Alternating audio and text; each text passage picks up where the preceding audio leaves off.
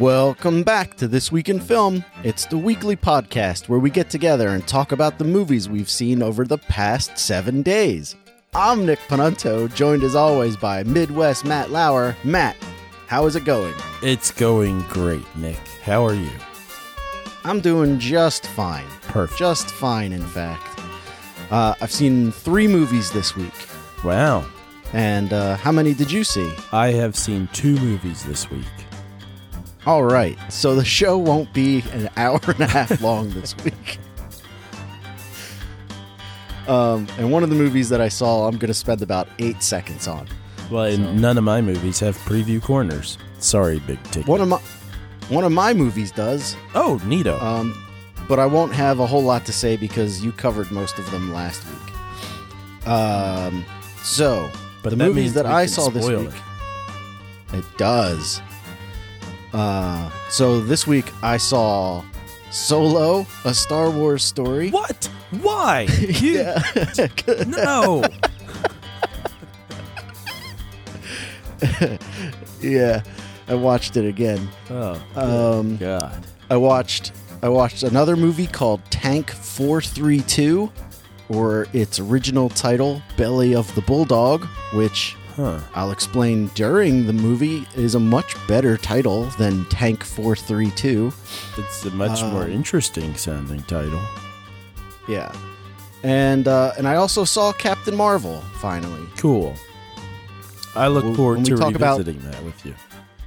So we'll be spoiling the hell out of Captain Marvel, so if you haven't seen it, you know, I guess don't listen to it. We'll let you know.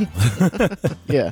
I saw a Netflix documentary called Abducted in Plain Sight. And I saw... It's also about the Fire Festival? No, it's not. Not this one. But I also saw what I think was last year's Academy Award winner for Best Picture, The Shape of Water. So it was 2 years ago? I think that was 2 years ago, yeah. Okay. So I saw 2 years ago's Academy Award winning Best Picture, The Shape of Water. You know what? That's very interesting that you watched that. Or I guess it's more of a coincidence that you watched that, because I've been going through all of our episodes on the website for This Week in Film, thisweekinfilm.com. Uh-huh. And I've been updating them with our new look and blah, blah, blah. Anyway, so this week, this is a 2-part hilarious story. I can't wait. So this week, while I was I was going week by week with our episodes, and I came across the episode where we did Annihilation and The Little Mermaid. And it was at the exact same time that my daughters were watching The Little Mermaid. Ha ha ha ha ha ha. And then I think the week after that, or maybe like 2 weeks after that, I got to the episode where I talked about The Shape of Water. And that was the last thing that I did last night when I was working on the website was I was like listening to the episode where we did The Shape of Water, because in that episode we talk about 40 different movies, including like you talk about the ABCs of Death, some other horror movie called Holidays. I talked about Atomic Blonde. Like, we talked about so many movies that week. So it's pretty weird that you would have seen The Shape of Water just after I worked on that. It's a little step into my world. Spooky. Yeah, I totally forgot about that Holidays movie. You did not care for it. Yeah. It wasn't good. And hopefully that throat clearing only got picked up on the microphone that you're listening to. That weird fart sound that I heard. Is that what that sounded like? That's me clearing my throat. Listeners, I'm sorry. I have a bit of laryngitis, so I'll try to make it as little disturbing as possible. But if I forget to move away from the microphone when I clear my throat at some point, sorry for the jump scare. It sounded like you're sitting on a solid wood chair. Maybe you might actually hear my chair sometimes because I am on a rolling desk chair on a hardwood floor. Oh, maybe that's what it was. And it is either way. It is kind of creaky. Quite funny. I'm crying a little bit. So back to movies. Oh yeah, the podcast. The podcast, yeah. This week in farts. So I'll start with Solo, a Star Wars story. So my wife and I had just finished watching the movie Tank 432, and our twins hadn't woken up yet. Uh-huh. So we were like, I guess we can try and watch something else. So we're just like scrolling through Netflix. Yeah. And Netflix does that obnoxious thing while you're trying to read the description of a movie. It just starts playing. And it just starts playing. And we got tricked into watching Solo. Wait, what? I was like, the implication here is that it started playing Solo and you found it so compelling that you just kept watching.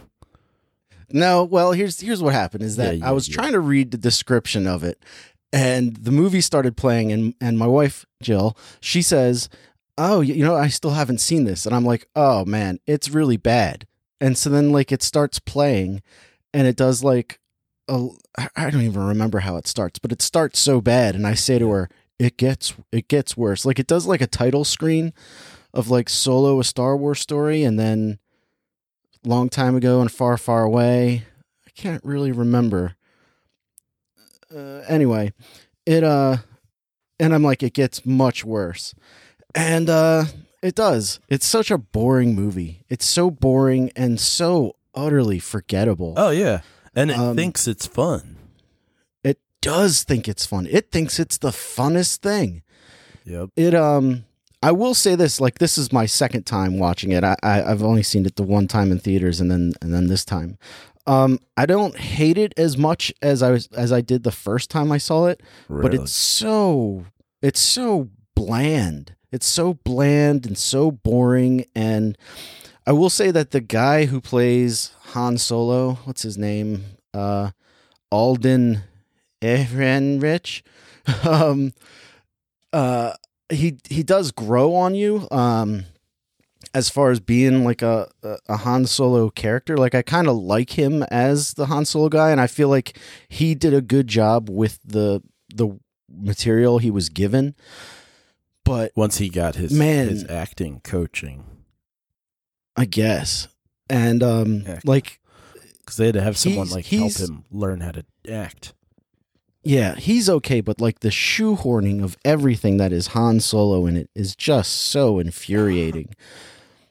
Like the everything with Chewbacca is disgusting. Like the fact that he speaks Wookiee for no reason at all, like all this stuff is just so ham-fisted and obnoxious. It's just so I know I've said it 100 times, but it's just so boring. It's a movie you want to punch in the face.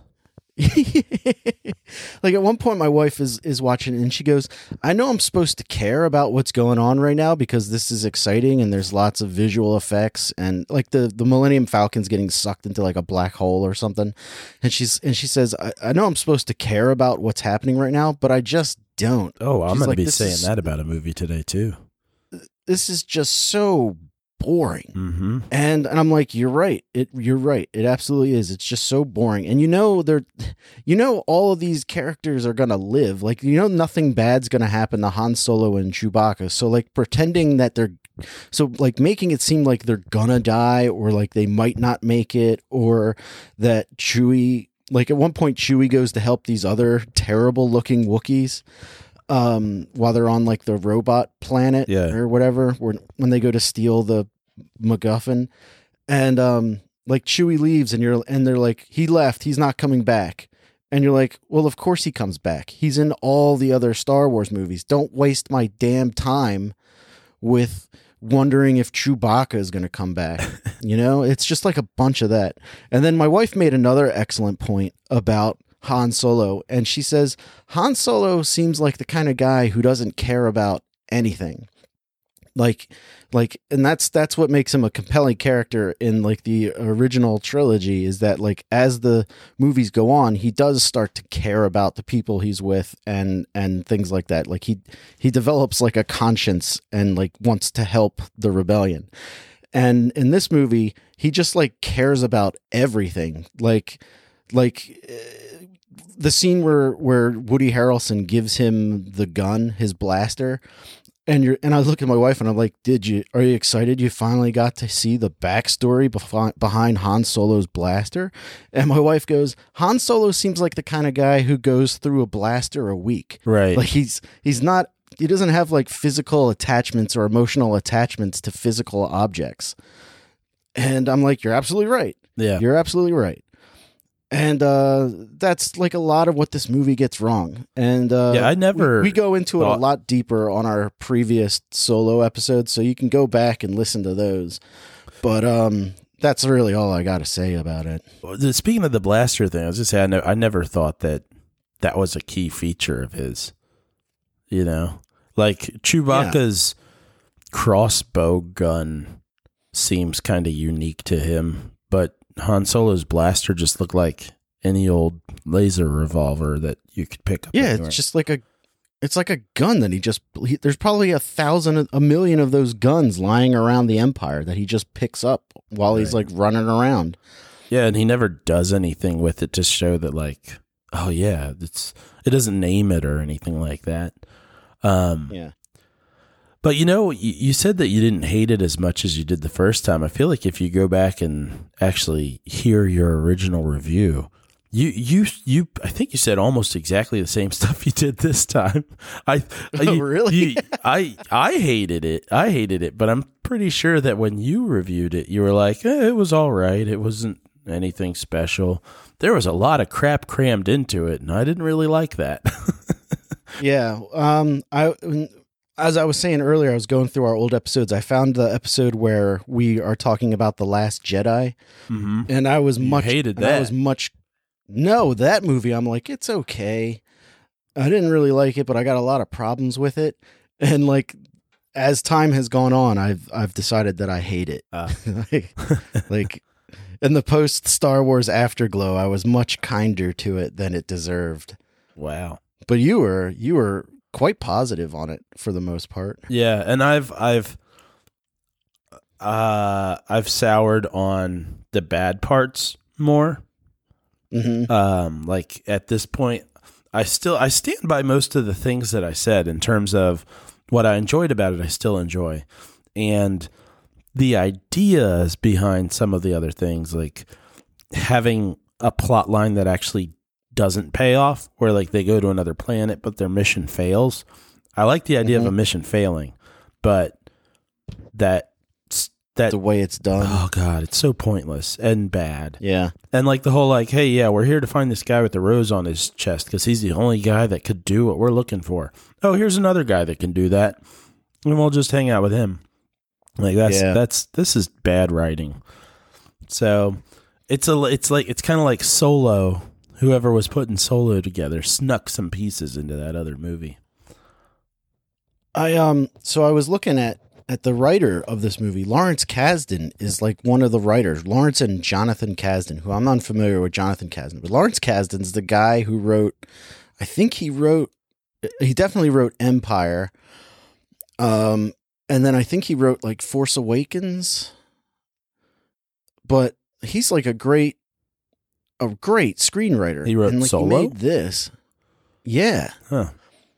But I don't know how much they changed it, like. Yeah, there were a lot of hands. Solo was originally supposed to be directed by Phil Lord and Chris Miller, right. And then they got pulled for Ron Howard. And I still wish we could see that movie, because I bet that movie is good. Well, and anything Ron Howard touches just gets boring. It's just except for Apollo 13. It's probably boring too. It's not. It's exciting. The only thing I remember from that movie, and it might have been the highlight of it for me, was when they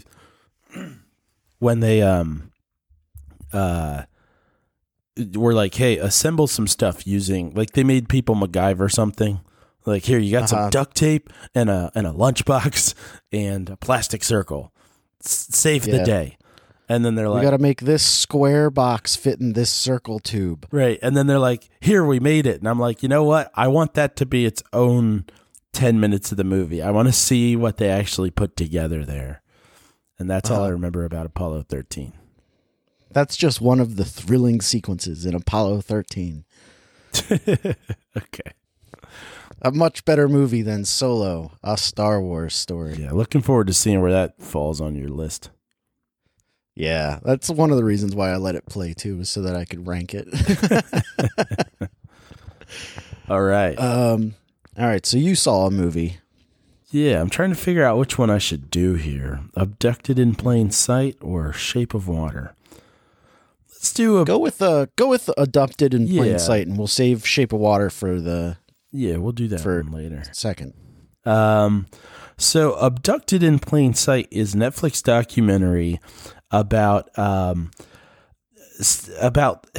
girl being abducted, and it kind of starts out with this family meeting another family. So the Broberg family meets the Berchtold family, and this is a true story, I'm guessing, because it's a documentary. Yeah. Okay.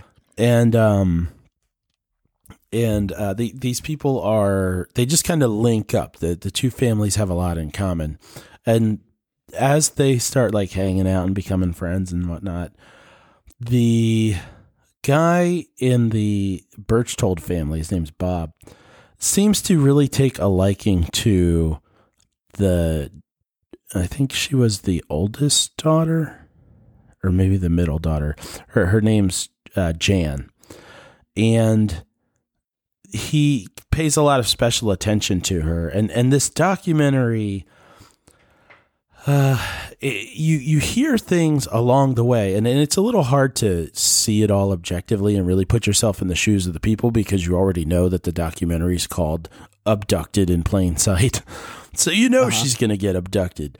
But the people are even saying like, yeah, he really paid a lot of attention to her. Like, maybe. So I'm sorry if you said it. How old is the girl? Oh no, you know what? I don't think I did say that. I believe she was 10 when this like came to a head at the oh god, I don't want to say at the beginning. I think there were about 2 years that they were friends before things got real funky. Okay. But they're saying, like, even the mom, who probably looks the most gullible in this whole thing, says like, oh yeah, it was a little weird how much attention he was paying to her. And so, like, eventually he abducts her, and it gets worse and worse from there. Like, and not necessarily, I mean, some terrible things happen to this girl, but like, it doesn't get worse and worse in terms of like more and more violent or anything like that. There's definitely sex stuff that goes on. But it gets worse and worse in terms of you're just watching this family make the stupidest decisions. Like, are you so you're saying you're watching the family, like, how are you seeing them? Like through news reports? Through interviews.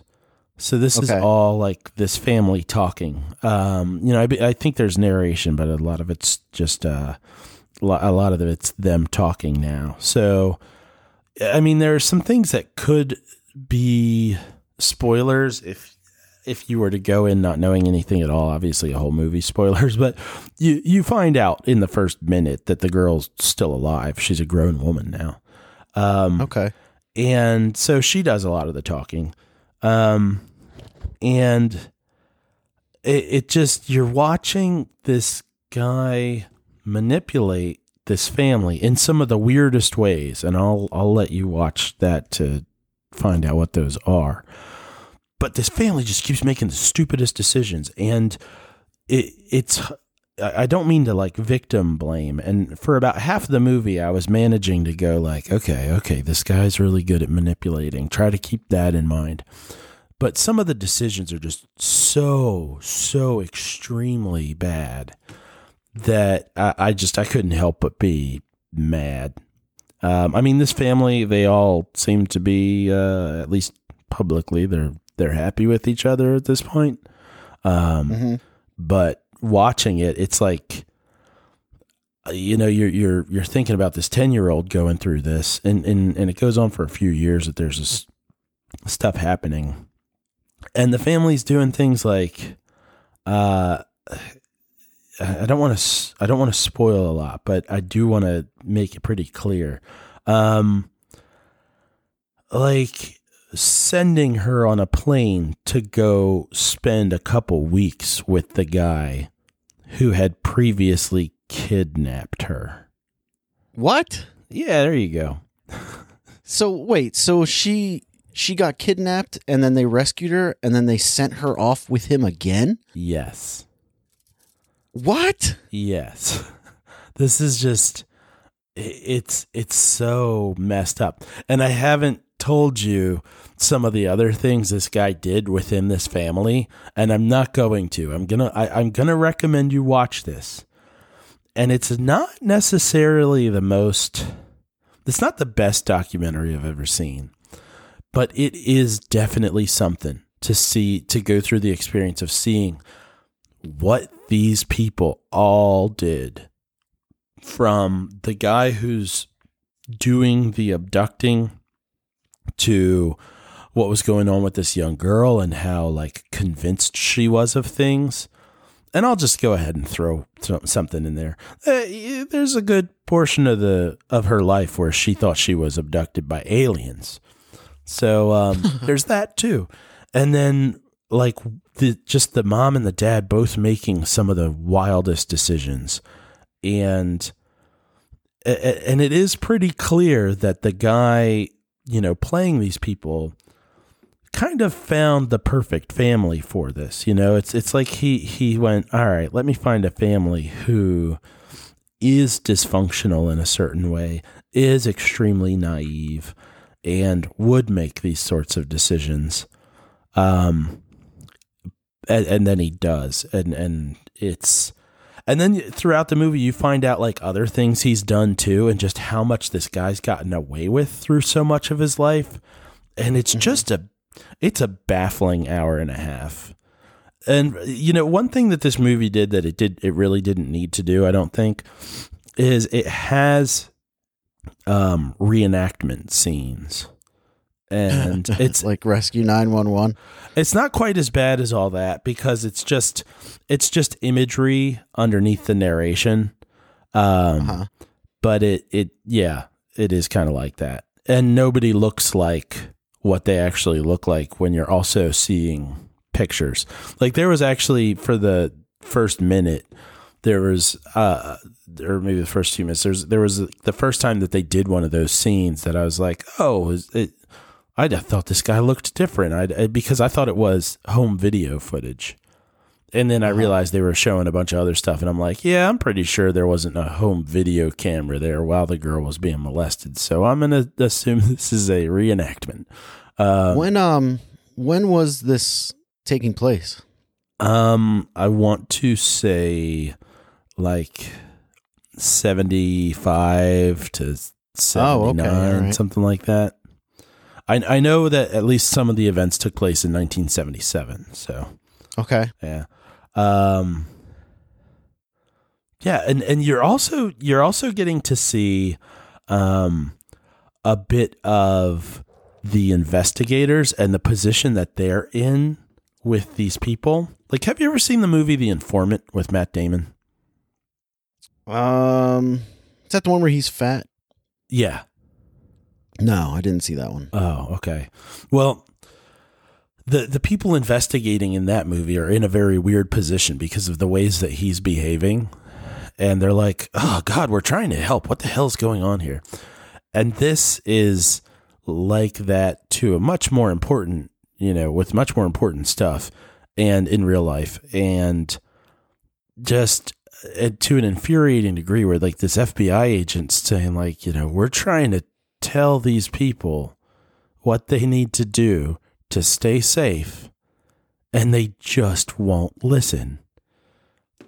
So anyway, I guess there's not much more for me to say. It's so fucked up. There are so many turns that you can't really see coming because you just wouldn't expect them to be real things that people would do. But I think it's worth watching for that. And I think that's really all I have to say about it right now, unless you have any questions. I would recommend it if you're into, documentaries or crime stories. Or if you just like kind of having your expectations exceeded. Okay. It just sounds more infuriating than anything. Definitely infuriating. Definitely. And probably more so if you're a parent. Yeah, that's one of the things. So we had an incident at our house recently where some guy came into our house while I was in so I was like changing my daughter into her pajamas. My wife was in the I'm in her bedroom and my wife is doing the dishes. And all of a sudden in the hallway of my house, I hear what the hell was that noise?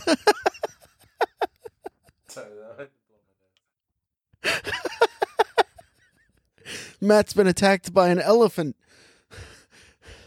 Sorry. The great Chicago elephants. You were saying you heard a noise. Yeah, I heard a man's voice. Doing the reenactment of the event as you're telling the story. I heard a man's voice in the hallway of my house, and I was like, what the hell? Yeah. So, I hear him say something, and then I hear my wife say something else, and, I run out into the hallway. Yeah. And I'm, ready to, tackle this guy. And then I realized that it's just an old man who thinks, our neighbor runs a daycare. Yeah. And he got the houses confused. Okay. But in an instant, you didn't realize how vulnerable you were until, that moment. Right. You know what I mean? Yeah, the fact that somebody could walk into your house. Somebody just could have walked in or just grabbed one of the kids and ran. Yeah. And we would notice. I know we got a lot of kids, but we would notice if one was missing. And and so you're just the violation that you feel, even though it was a harmless accident. Yeah. But and then you start thinking this guy clearly hasn't been to the house before. The lady runs a daycare out of her house and people are coming and going all day long. Yeah. Which is fine. But I guess it was his first or second time doing it. But he just walked in. You didn't knock on the door of an unfamiliar place. You just walk in. That's a little strange. And I'm I mean, if things if things didn't go that smoothly, he could have been seriously hurt. Right. Yeah. So it's if you had just walked upstairs and seen a dude standing there without any sort of kind of cue beforehand. Yeah. So I mean, that was a terrifying moment in my purposely life. spooked Nick before. And I recall one instance very clearly where I think I was in the hallway and as he walked by, I stepped out and went boo. And he punched forward. And he didn't actually reach me, but he held his fist out for a good 2 solid seconds. And if I were an elderly man who were a few inches closer, it could have been really dangerous. Yeah, I'd have taken you down, old man, Matt. Do you remember that? No. Okay. Was it in my apartment? I feel like it was in my apartment. I think it was, yeah. Yeah. It was probably the same time that I took the picture of you that is posted on the This Week in Film website of you making a silly face. Oh, did you put those cartoon pictures on Instagram? No, I didn't. I should do that. That's a good point. Although your picture is not accurate of me anymore. I've started shaving my head. Oh, okay. So listeners at home, I've got a shaved head now. Hooray. So when you see a cartoon picture of us, just ignore his. I've assumed my final form. The metamorphosis is complete. Yeah, I've finally given up completely. So yeah, abduction stuff is terrifying and exploitive. So watching this movie is not on my high list of things that I want to do. Oh man, but I definitely think I'll check it out. Yeah, is it long or is it quick? No, it's pretty quick. I mean, it's not super intricate, so it's such that you could probably like, if you had mail to go through or something like that, some sort of task you needed to take care of, that would be a little tedious. This would probably be a good movie for that.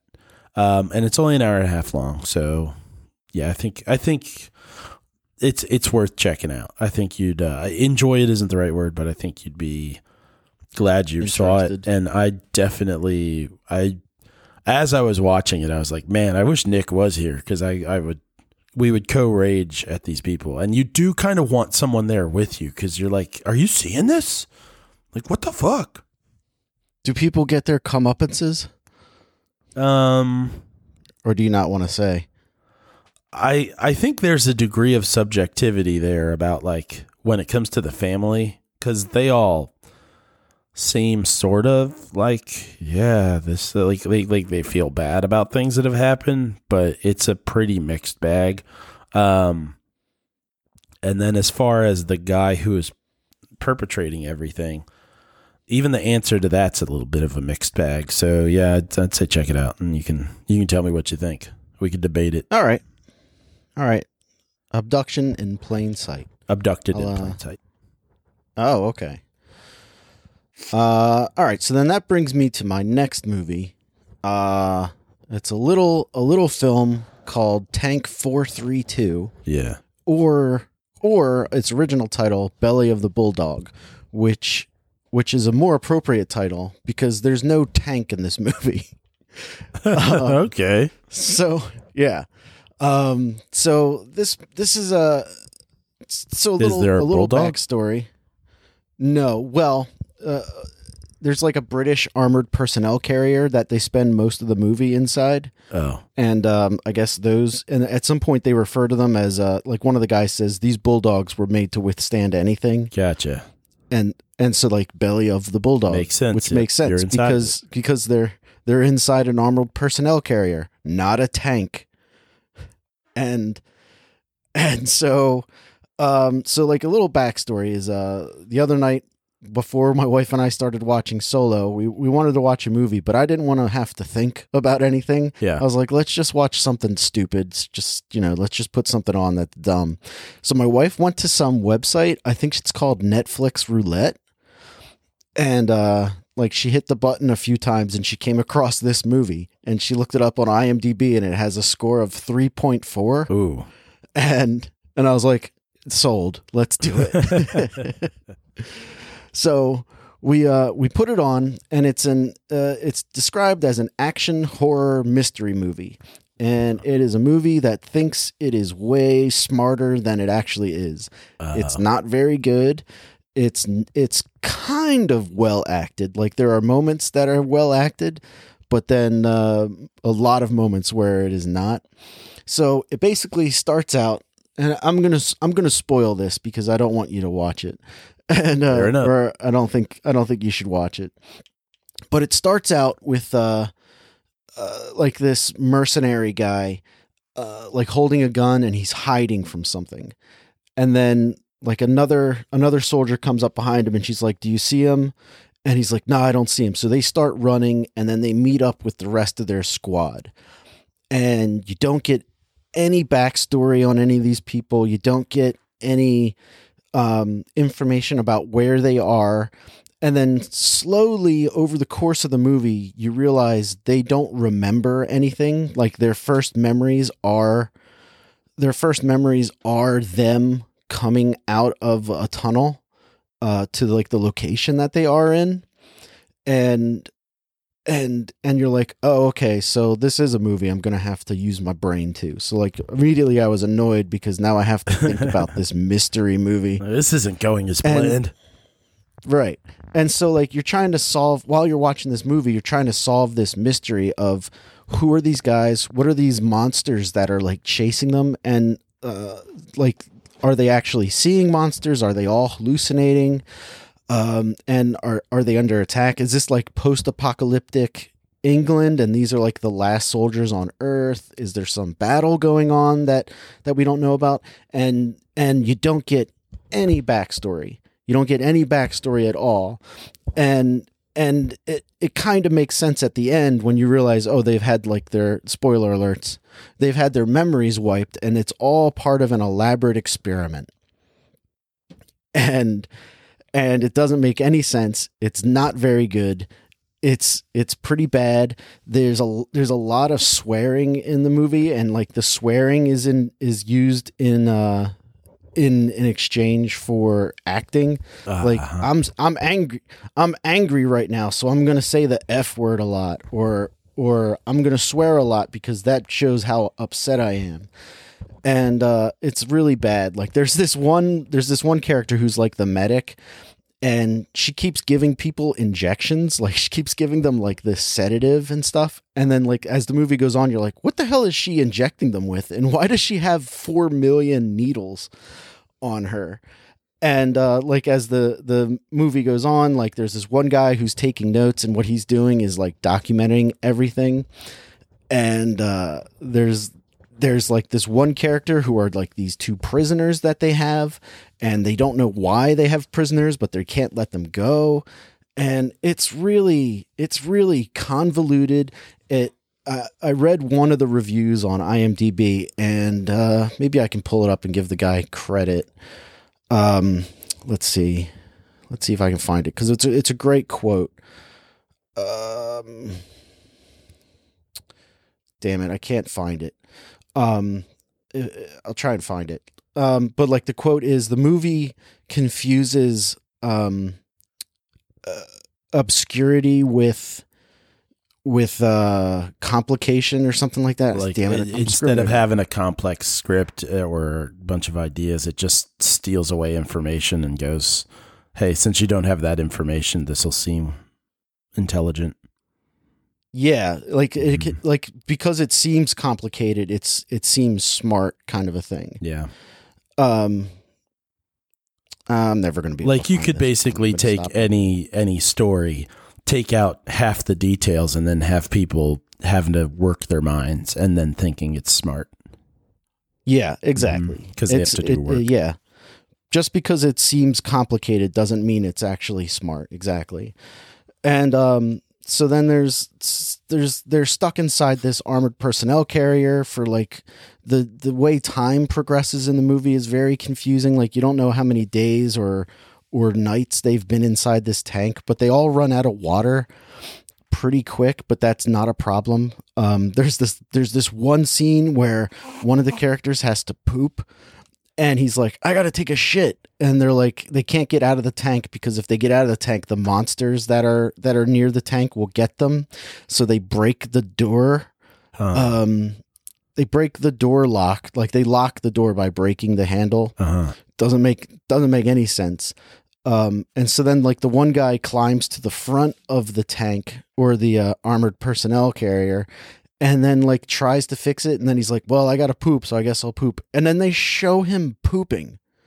Ew. Like you literally see shit fall. No thanks. Yeah. And you're like, oh, I didn't need that. Like, I didn't need that at all. Like, that doesn't help the story in any way. And then 2 seconds later, he looks outside the window of the tank, like, because he hears a noise, and one of the monsters is there, and he falls and like gets shit all over him. And you're like, this is unnecessary. This doesn't add anything to the story. It's not funny. It's not fun. It's not scary. It's just disgusting. And then he like crawls back to where everyone else is at, and no one seems concerned. Why are you covered in poop? You know, like it's really, really poorly done. Like there are a couple interesting moments in it. Like the beginning of the movie, like the first 15 minutes, I was totally into it. I was like, this is cool. Like, cause you think you've got an interesting mystery, and you don't. like you think everything's going to build to some greater story, or like, like the story development's going to lead to something more interesting, and you'll figure out why all this stuff is happening. And so like I got really invested in it, and then you realize, oh, they got no clue. They got no idea what's going to happen. It does. It's pretty disappointing, because the first 15 minutes you're like, oh, this isn't so bad. Like this is kind of fun. I want to know what's going on.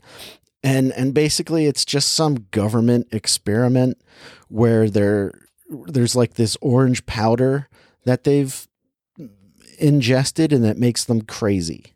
And like, that's the experiment. Although there is one fun sequence when a guy gets run over by the treads of the APC.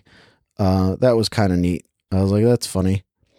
I enjoyed that, because that's the part of a long sequence where this guy is like yelling inside the tank because they left him to die.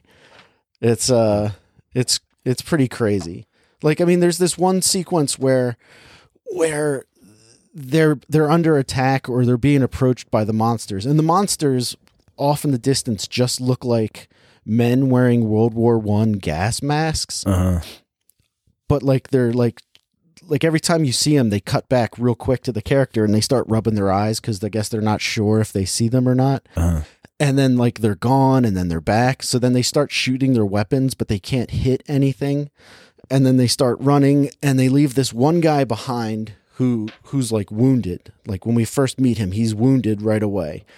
And they like have to drag him along. And then finally they leave him behind in this car, and they're like, no one has a problem with leaving him behind because he's sleeping, because he's all shot up with morphine. And then 2 seconds later they run away, and this one character freaks out and runs the other direction. And another character who's like the hard grizzled mercenary is like, we got to go back for him. We can't leave anyone behind. And I'm like, you just left that other guy behind to die. and he was just sleeping. He didn't count. You're going to try to rescue the guy who runs away. So, I mean, the movie's all over the place tonally. Like there's this one character who just keeps throwing up, but like you never really understand why. Like he throws up more than Donovan McNabb. And you're like, oh man, that's a fun sports joke. Donovan McNabb throw up a lot. And a lot of the big moments, McNabb was known to throw up, but I don't blame him. He's a Philly sports hero. I love McNabb, and so like this character throws up a couple times, but you never learn why. And then he like starts chugging water, and they're like, you can't have any more water. We don't have a lot of it. And he's like, okay. No more water then, I guess. And then they're just in this tank for forever until everyone but the driver dies. And it's bad. It's really bad. Check it out. No, thanks. If you've got like an hour and 25 minutes to kill, watch and something you want better. to see what I'm talking about, like put it on, but like feel free to fast forward, because it's not very good. Well, of the movies that you've discussed lately with like war stuff in it, I think I'd rather watch Overlord. Yeah, Overlord was cool. So then that brings us to your second movie, The Shape of Water. Yeah. So now I know Nick did review this a while back, but I'll give a little bit of a synopsis here. Sure. It's been a long time. Yeah. So there's a woman who happens to be mute, who works at a facility, that is there for reasons. And yep. Michael Shannon, who's a general? No, he's not. Agent? He's just like a super scientist or something. He does know. He's like a government representative. He's obviously in charge. Yeah, he's in charge of this facility. Yeah. And he's yelling at scientists, one in particular, and reporting to what must be a general. So for some reason, he has brought into this facility a fish man. Basically the creature from the Black Lagoon. Yeah. And they're like, let's get what we can from this creature so that we can have troops that can breathe underwater or something like that.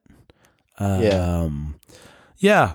And so this lady who is mute befriends the fish monster, has sex with it, and then the guy tries to kill them, and then it ends.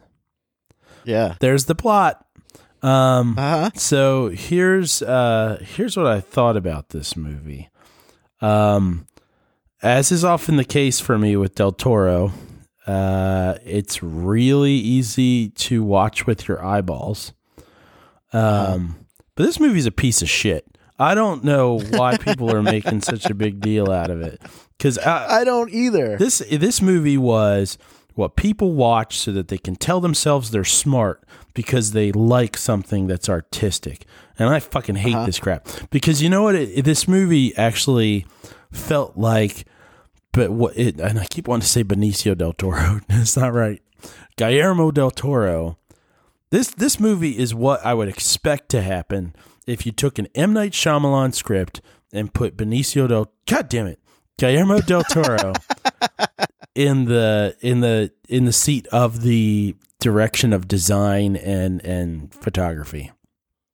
Because the script is shit dialogue, and it's very Shyamalan type shit dialogue.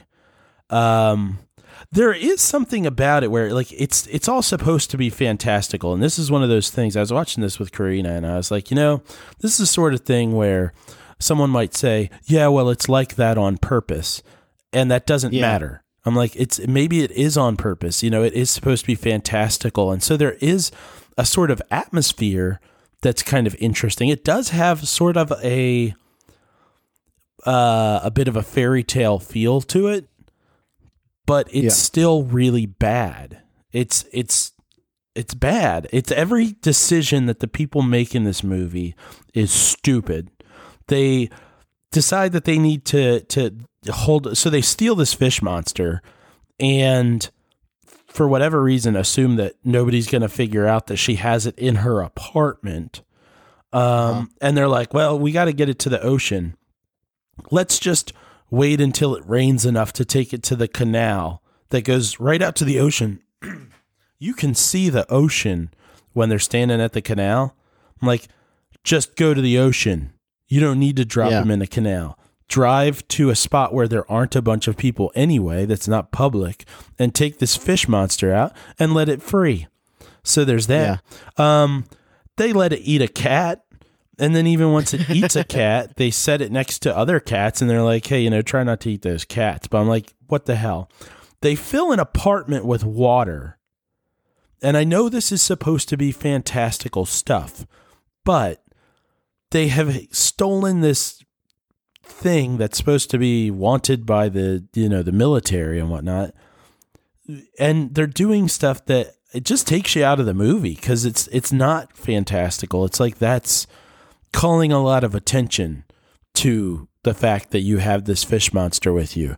The water, because for some reason they live above a theater, and the water is pouring down into the theater.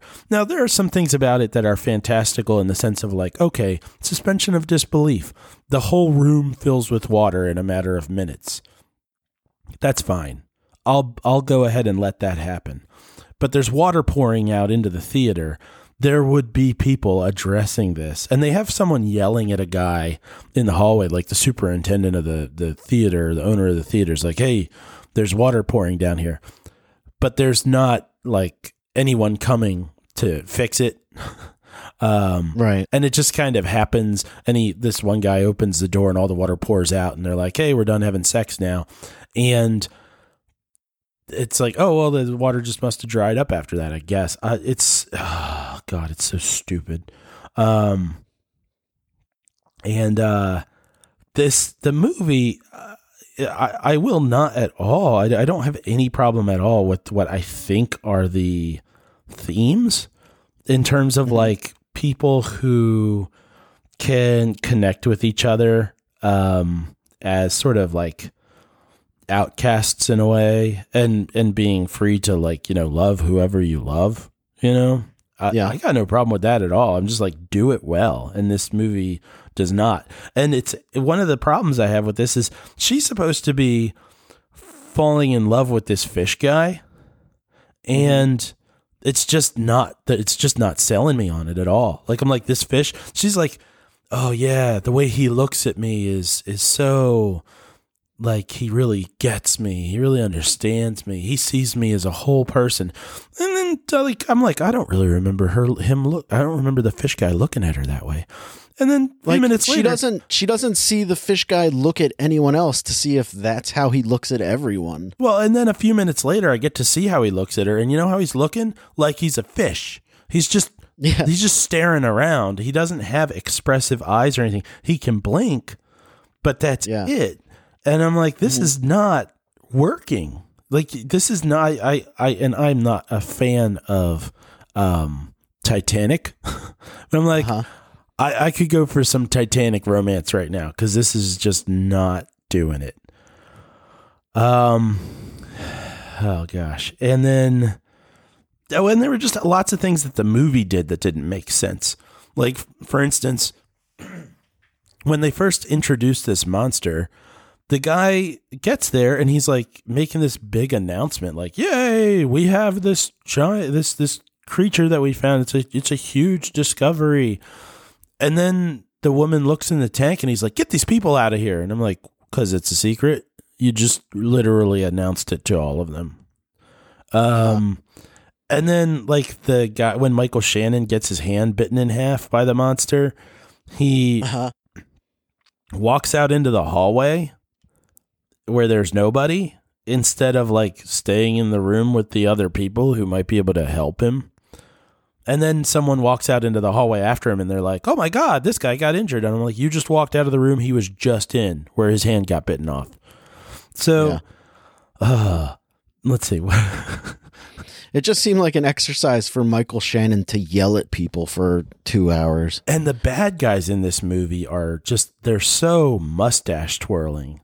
Like, there's even a guy who's just a dude who works at a pie shop. And he's like giving them pie. And then he's like having this friendly conversation with the main woman's friend who is gay. And then the gay guy like puts his hand on his hand and like, it's like, hey, let's hang out. And the guy gets super anti-gay. And then two black people walk in and he starts yelling at them about how they need to get out. And I'm like, okay, so we're just going to have everyone be a caricature of hatred all the time, like everybody's, they're so, I don't know. It's not even like stock characters. It's worse.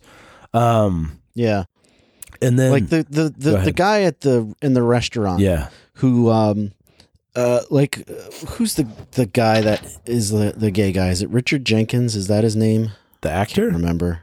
Yeah. Oh, I don't know. Yeah. Richard Jenkins. So like he's got this huge crush on the restaurant worker guy, and he finally gets up the nerve, because he thinks that the restaurant guy's into him too.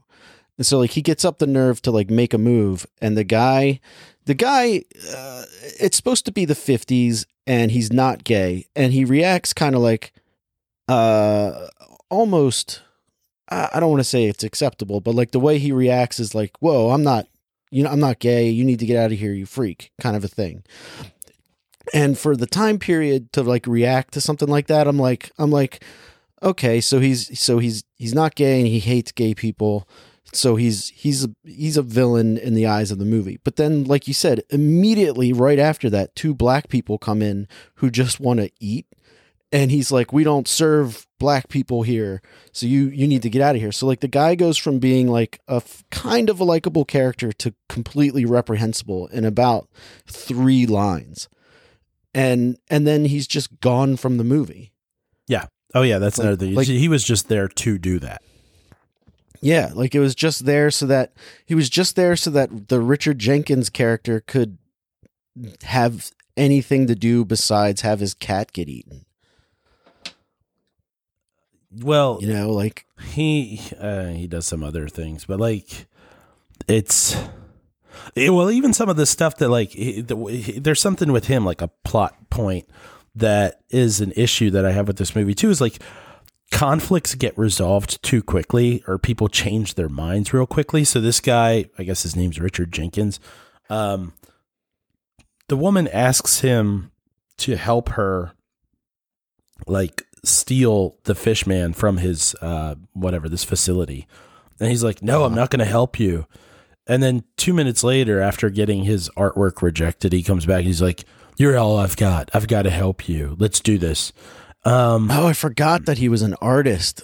Like, doesn't he get promised like some fancy book deal and then they take it away from him? Yeah, he was something. He was going to get something, and then they didn't buy his picture of Jell-O. And then, right. yeah.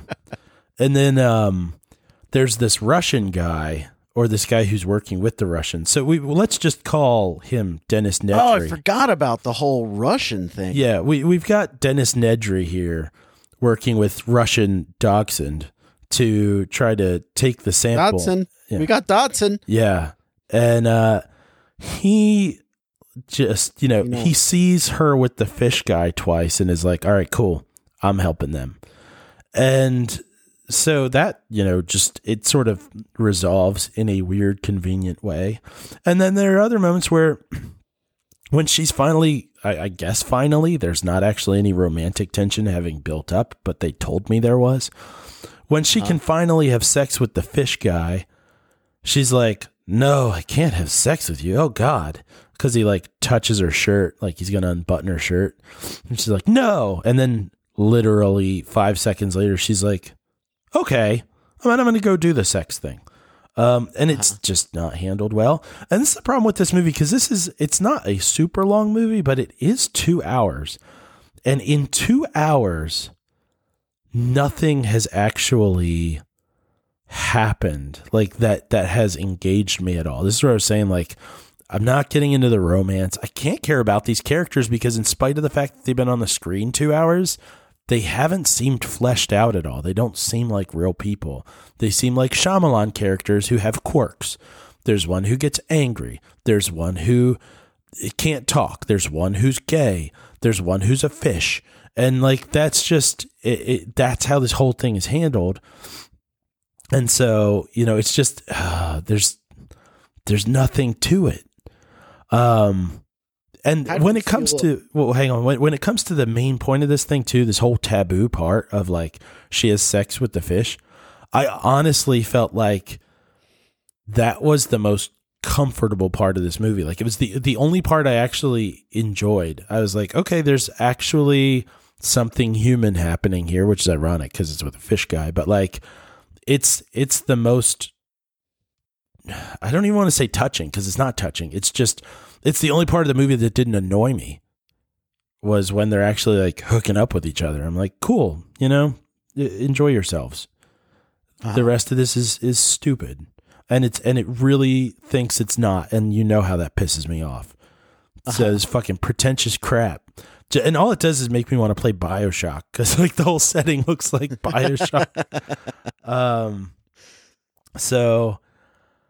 Yeah. And definitely some of this is like how Shyamalan like it is, but also that it got Best Picture of the Year. And yeah. I don't put a lot of stock into the Academy Awards, but if you are going to say something's the Best Picture of the Year, don't just do it because you're trying to seem smart. Or in this case, probably trying to seem, I don't know, tolerant or something.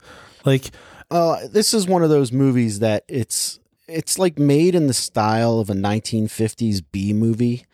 And that's what the movie is. It's a B movie from the 50s, but made today.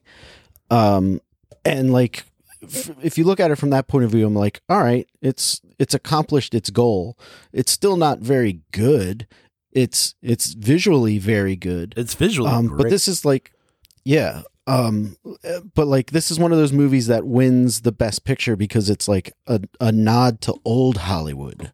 Like Hollywood loves to to compliment themselves on the way things used to be. Mm-hmm. And that's what this movie, I think that's why this movie did so well awards wise, is that it's like, hey, this is another one of those, like the movie The Artist. Like, I liked the movie The Artist. I thought it was really good and really well done, but I didn't think, I can't remember what else was out that year, but I didn't think it was the greatest movie I'd ever seen. I was like, this is just pretty good. It's, like a fun silent film, but like, I think it won Best Picture because it's a throwback to old Hollywood. Like, this is the way they used to do it. Isn't this exciting? Isn't this a grand look back at how things used to be? Mm. And just because you're you're that doesn't mean you're good.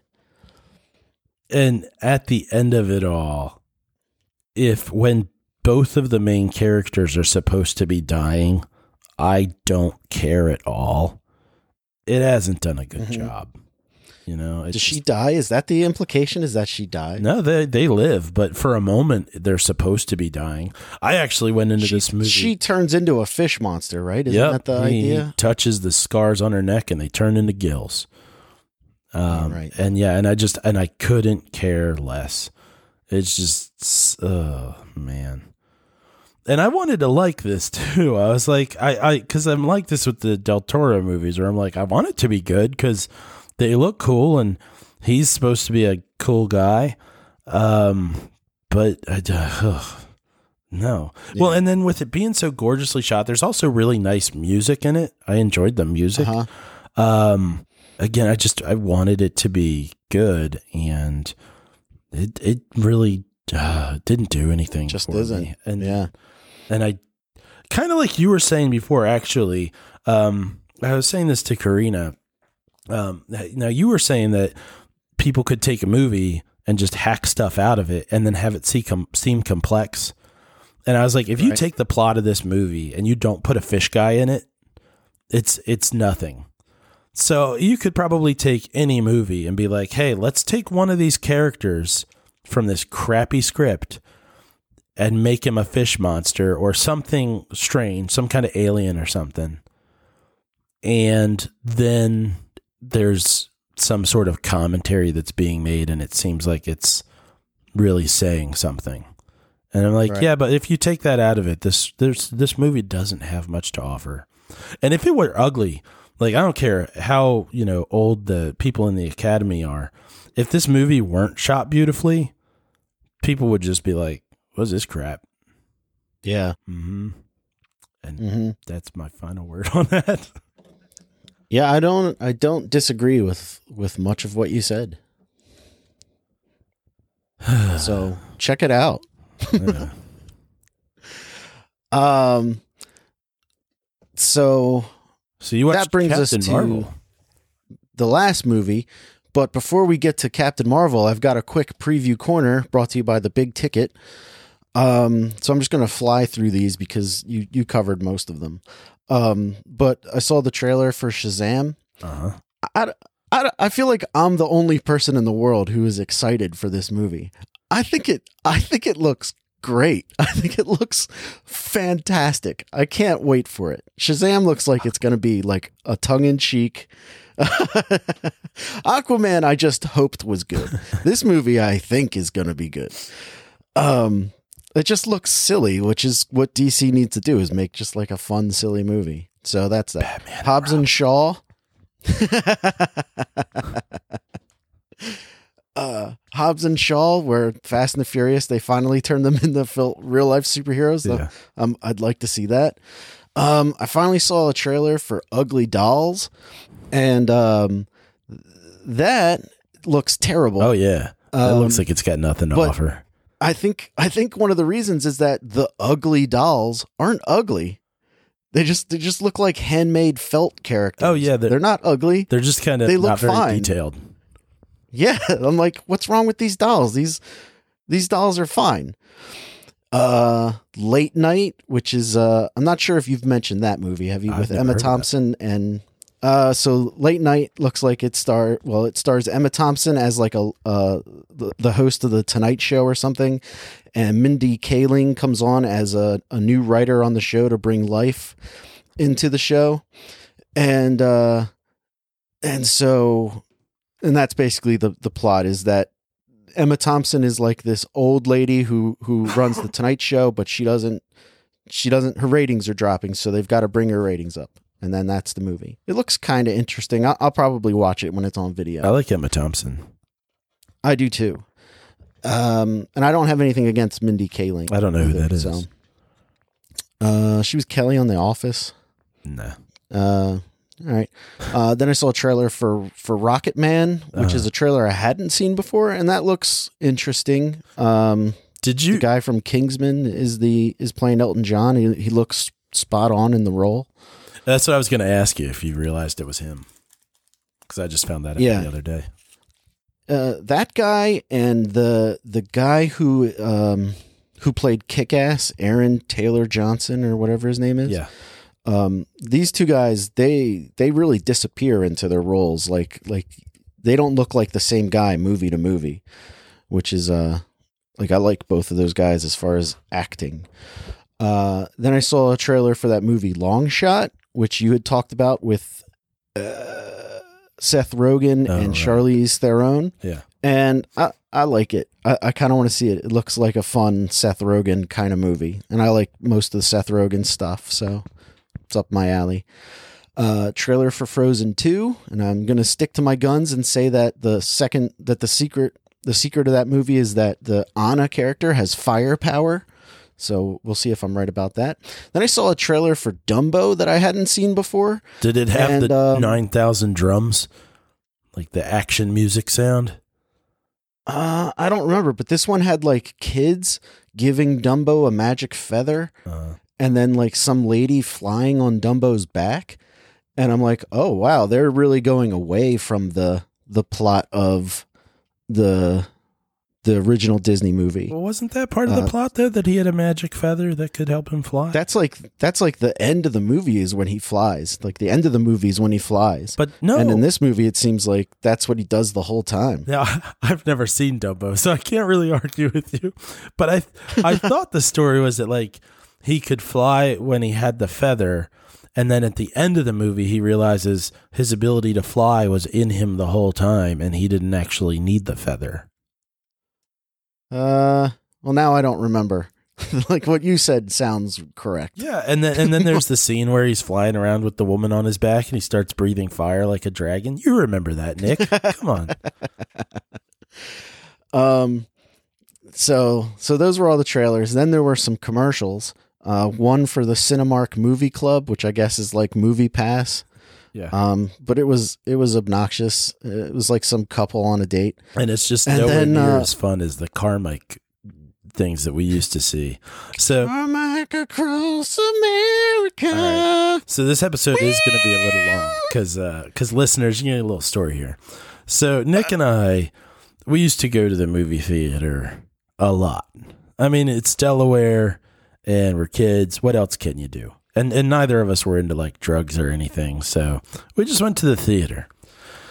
And we got so used to the introduction movie, the like clips and whatnot, that, and I'm pretty sure we made this decision together without speaking, that one time, so there'd be this advertisement for Carmike, you know, and you're like flying around in space and whatnot.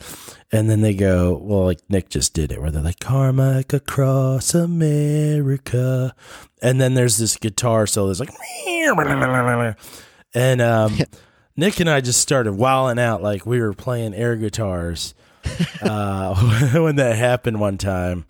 And then every time after that, no matter how many people were in the theater, so it was good times. And we did that so many times. And I can guarantee that if I were to hear that clip, my body would start going into air guitar mode without even thinking about it.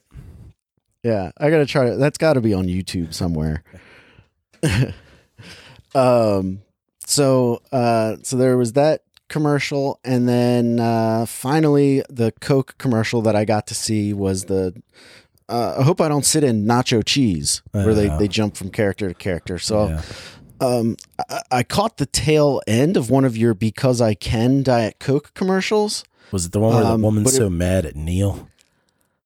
the office guy? Yeah. Yes, it was. Screw you, Neil. Yeah. I was like, oh, I wish I had caught the whole thing because it was like before the trailer starts. So I don't know if that counts as part of Preview Corner. It was just like the commercials they just show at the movies now. Oh, well, the angry lady with the giant can was usually before the actual previews, like right before it. Oh, okay. Oh, then I missed it. It was like during Juliana Margulies or whatever the lady who like does the before the movie show.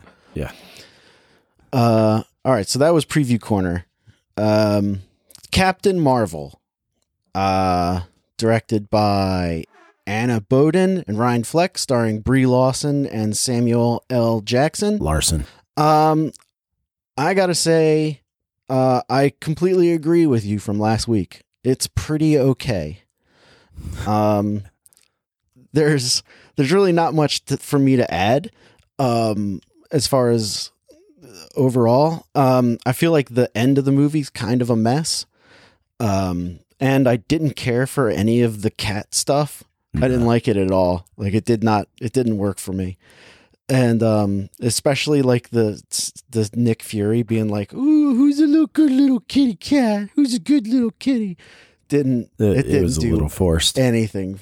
Didn't do anything for me. Like I know it was out of character for him and like that's the joke. Yeah. But I'm like, it's not working for me. No. But I know it was working for some people in the theater because they were cracking up. Like I didn't hate it, but I was like, this is like the jokes in Deadpool or the jokes in Ant-Man that fell flat for me, where you're like, oh, this is what it's like when it doesn't work. Yeah. I did like the mystery of the movie where you're like trying to figure out who she is. Yeah. Or she's trying to figure out who she is and stuff. And like, that was kind of cool until it's just like, all right, now you know everything. Oh, my memory's back. Great. When the third act takes off and like she goes to the little girl and she's like, can you help me redo my costume? That's fucking insane. And the little girl's like, yeah, I know Zeke technology or whatever it's called. Sure. Yeah. She redesigns the outfit. She like knows how to like, with her, like her arm, I use iPad. Photoshop. Yeah. I use Photoshop, and going into like altering colors for anything is terrifying to me. And she knows how to adjust the color scheme on this uniform. First off, why does this uniform have this ability? Right. and two, how does this girl learn how to do it in 3 seconds to the point where she's like, I want the centerpiece to be gold, but this part to be blue, and then this part to be red. But not this part. This part will be like, she just swirls her fingers around it. And it's like, all right, got my new costume. The end. Like she has been doing it for years. Yeah. She's like, I can't wear these colors anymore, but I'm going to keep the suit because it's really convenient. Oh, that's another thing is, the suit like lets her go, like breathe underwater and breathe in space. Yeah. But like during the climax of the movie where she's blowing, I think that looks pretty cool. I was like, that's kind of neat. But like in the climax of the movie where she's flying through space, she doesn't have the mask on. And I'm like, why doesn't she have the mask on? She can't breathe in space, can she? Because at other points she does have the mask on. And so that's just like a little hole that I didn't care for. And then I couldn't tell if they had the same actor playing Ronan the Accuser as they did from the Guardians movie. So I need to look that up, which is, research I should have done before the show. But you said you didn't care for Annette Bening? No. Is that right? No. I thought that she was okay, but a waste. Like I didn't mind that Annette Bening was in the movie, but I thought this is a waste of a character. Like it feels like that they cut out a lot from this movie. Uh-huh. Like this movie feels like pretty chopped up, and there's like a longer cut that features a lot more Annette Bening, so that her character actually matters. Yeah, you can feel editing all over the movie. Yeah, and it's not bad. It's not a bad movie. It's not great, but I liked it. And when I left the theater, I was like, yeah, it's pretty okay. It thinks it's better than it is. Yeah. Well, I've got a couple questions for you. Oh, please. So first, what by the end of the movie, how much do you feel like you actually have a sense of Captain Marvel's actual character, like who she is, not just in terms of having solved where she came from or anything, but like really like having a feel for her? Well, I mean, like everything you know about her character, you get in the first 3 minutes of the movie when she's like joking around with Jude Law. She's kind of a smart ass and she's cocky. And then like she doesn't really develop from there. Right. She's just like a cocky smart ass. And then like as she learns her past or as she learns her past and learns that the last 6 years of her life have been a lie, she's just kind of like, oh, neat. All right. I guess my personality is the same. Yeah. All right. Next question. Yeah. Uh-huh. How'd you feel about the action? The action I thought was pretty good. It was fun to watch. I don't like how powerful they made her. Like especially at the end when she takes off like the restrictor plate that's on the back of her head that I guess she never noticed was there. Like when she takes that off and she's like, oh, I've been fighting with one hand behind my back. I'm like, bullshit. The way you start fighting, it's like you had your legs and arms behind your back. Like you start destroying everything. And I know like they make her super powerful so that in the next Avengers movie that it's not like a surprise that she's able to fight Thanos. Yeah. Or whatever.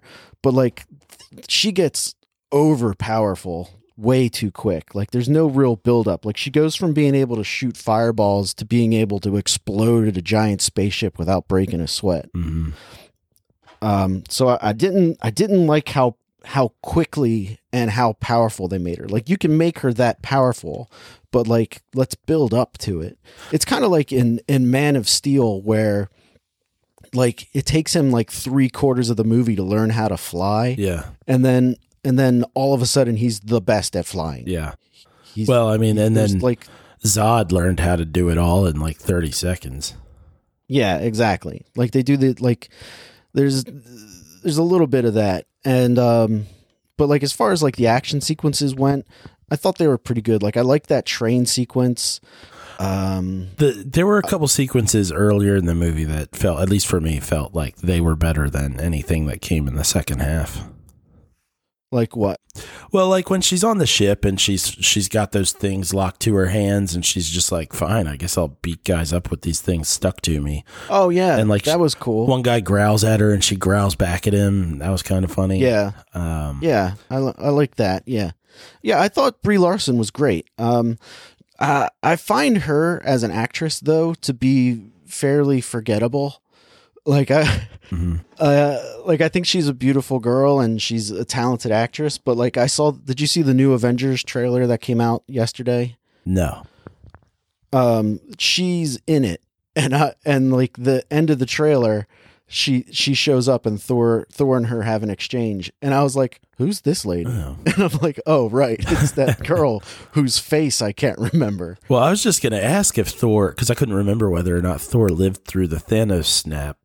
So yeah, between the two of them, the other characters just shouldn't really matter. Right. Well, you got Black Widow, who they show her in the new trailer, and she's just got like a 9mm pistol. Yeah, watch out for that. Like that's her superpower. She's gonna go take on Thanos again. But the new Avengers movie looks pretty good. I'm excited about that. But as far as like Captain, did you have any other questions? Yeah, you know what? I did have one more. Oh shoot. Something about stuff earlier on in the movie, but I guess I don't quite remember what it was right now. So go ahead. One thing that I liked is that they never really say Jude Law's name until later in the movie. Uh-huh. And so like, as you're aware, I've been reading Marvel comics from like 1961 onward. And I just recently reached January of 1976.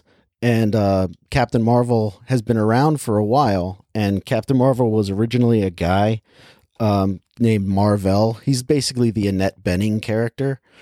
Yeah. And when the show or when the comic first starts, he like works for like a Kree, like mission to Earth. And the main antagonist is a guy named Jan Rog, which is the Jude Law character. And I was like, oh, good. They didn't tell me his name for most of the movie, which didn't spoil that he was the bad guy or that he was responsible for everything that happened to her. Yeah. So I was like, well, that was a cool way to hide a reveal. Yeah, just by not think saying they a were character's wanting to have you think that he might be Marvel. Yeah. I kind of liked I didn't think that this movie really had all that much to say about like women empowerment other than that women are in it. That's yeah. But I did like when it finally came for the two of them to square off, and he's like, yeah, now you can go ahead and fight me fist to fist. And she's like, I'm just going to blast the fuck out of you. I don't care. And I was like, yeah, that's perfect. That was a good moment. I was like, that was great. Yeah. But as far as the women thing, I spent most of the movie not concerned that the protagonist of the story was a woman. Like I don't care. Uh-huh. But the movie kept trying to make me care. Like, hey, this is a girl doing this. And I'm like, yeah, okay. I don't care. Well, I don't care that it's a girl. She's still the hero of the movie. You don't have to keep like they do that one sequence where the No Doubt Just a Girl song comes on. And I'm like, this is really heavy handed. Like, like when Iron Man starts fighting somebody, they don't start playing Limp Bizkit in the back. I couldn't think of a song where a guy's talking. Are there any songs about guys talking about how great it is to be a guy? I can't think of one. I mean, there is the Black Sabbath song Iron Man. Yeah, that would have been. They play that in the credits of one of the movie, but like in a guy movie, they don't play. Like they don't take the time out to say, "Hey, this is a guy doing this." Like in this movie, there's like 2 or 3 moments where the soundtrack. I think part of that too is that they don't have to because every movie is about guys doing stuff like James Bond. Yeah, I guess, seducing or practically raping women and stuff like that. It's sort of built in. You kind of don't need to say it. I guess, but I think like what the movie wants me to do is to treat women as equals, which is what I was already doing. I was like, all right, this girl's going to be an Avenger. She's on equal footing with Samuel L. Jackson. Like she's giving him as well as he's dishing out, and like at no point did I consider her to be a second class citizen because she was a girl or anything like that. Well, which I think says a lot about me and my progressive viewpoints, but I do think that there's something to be said for women being strong and being effective characters in movies, and not necessarily needing to point it out in any artificial ways, and having that be its own kind of progressive commentary. And I could see there being movies that are specifically about that too. This movie for me just kind of felt like it didn't know whether it was about that or not. Like the movie itself is pretty fine, and I mean it's pretty solid just as her doing her thing. And then those moments where they are like the guy being like, "This is why they call it a cockpit," and then the especially the No Doubt moment. I was like, I feel like the movie's not necessarily trying to ham-hand this, but the producers are. Like it's almost like someone just grabbed the wheel for a moment and was like, "Yeah, let's throw in this woman thing. This like let's say that there's like a asshole guy." And I don't know. It seemed a little. That thread of the movie seemed pretty erratic to me, but I did really like it. And I thought it was actually a genuine, meaningful moment and the rest of the movie just didn't live up to it when it was touching on gender themes. But when she blasts Jude Law while he's in the middle of trying to like mansplain to her what the moment is, like I thought that was really good. It was definitely the highlight of any of the gender politics stuff. Yeah. I also like that there was no love interest. Like there's no romantic subplot. Like the closest you got to any kind of romantic subplot is her relationship with her friend, the other pilot. And honestly, I think the only reason that they have that character have a daughter is to make it seem like she's not gay. I think like I feel like that was the subliminal thing to it, is that these two women are really close, but they're not gay. They're not gay. See, this lady has a daughter, so she must have a man somewhere, but they're not gay. It's cool, middle America. They're not gay. And I thought that was a little obnoxious. See, I before something was said one way or another to establish otherwise, I thought they might have been co-parenting. Oh, yeah. Like there was a while where I was like, oh, I think they might be a lesbian couple. And then I don't know what was said at what point later, but it became clear that like, oh no, this is a platonic friendship. And I was like, oh, okay, guess not. Yeah. And if it did end up being something like that, like I'm like, I don't care. I still don't care. You know, it would have given me some more reason to feel like when she's leaving, something's been connected to more than that they spent a couple days together. Because Captain Marvel's like, I'm sad to leave. And I'm like, are you? I understand why your friend would be sad because she's been missing you for 6 years. But are you really that sad? Yeah. And also, the Skrull science guy is able to turn that Harrier jet into like an interplanetary spaceship in 3 hours, but these people can't seem to escape the Kree. Well, I mean, the technology's kind of erratic too. I mean, she does call space from a payphone. Yeah. Well, she went to Radio Shack. Right. Yeah. Yeah. She got a talk boy, hooked it to a payphone, call space. All right, that's all I got to say about Captain Marvel. I think it was good. It wasn't great. It definitely wasn't bad. It's really well made and well performed. But I got issues with it. I'll be curious to check in with you again in like a week or so and see if your opinion of it has changed at all. Because I feel like I like it, even though I'm making fun of it pretty hard. I like it more the further I get from it.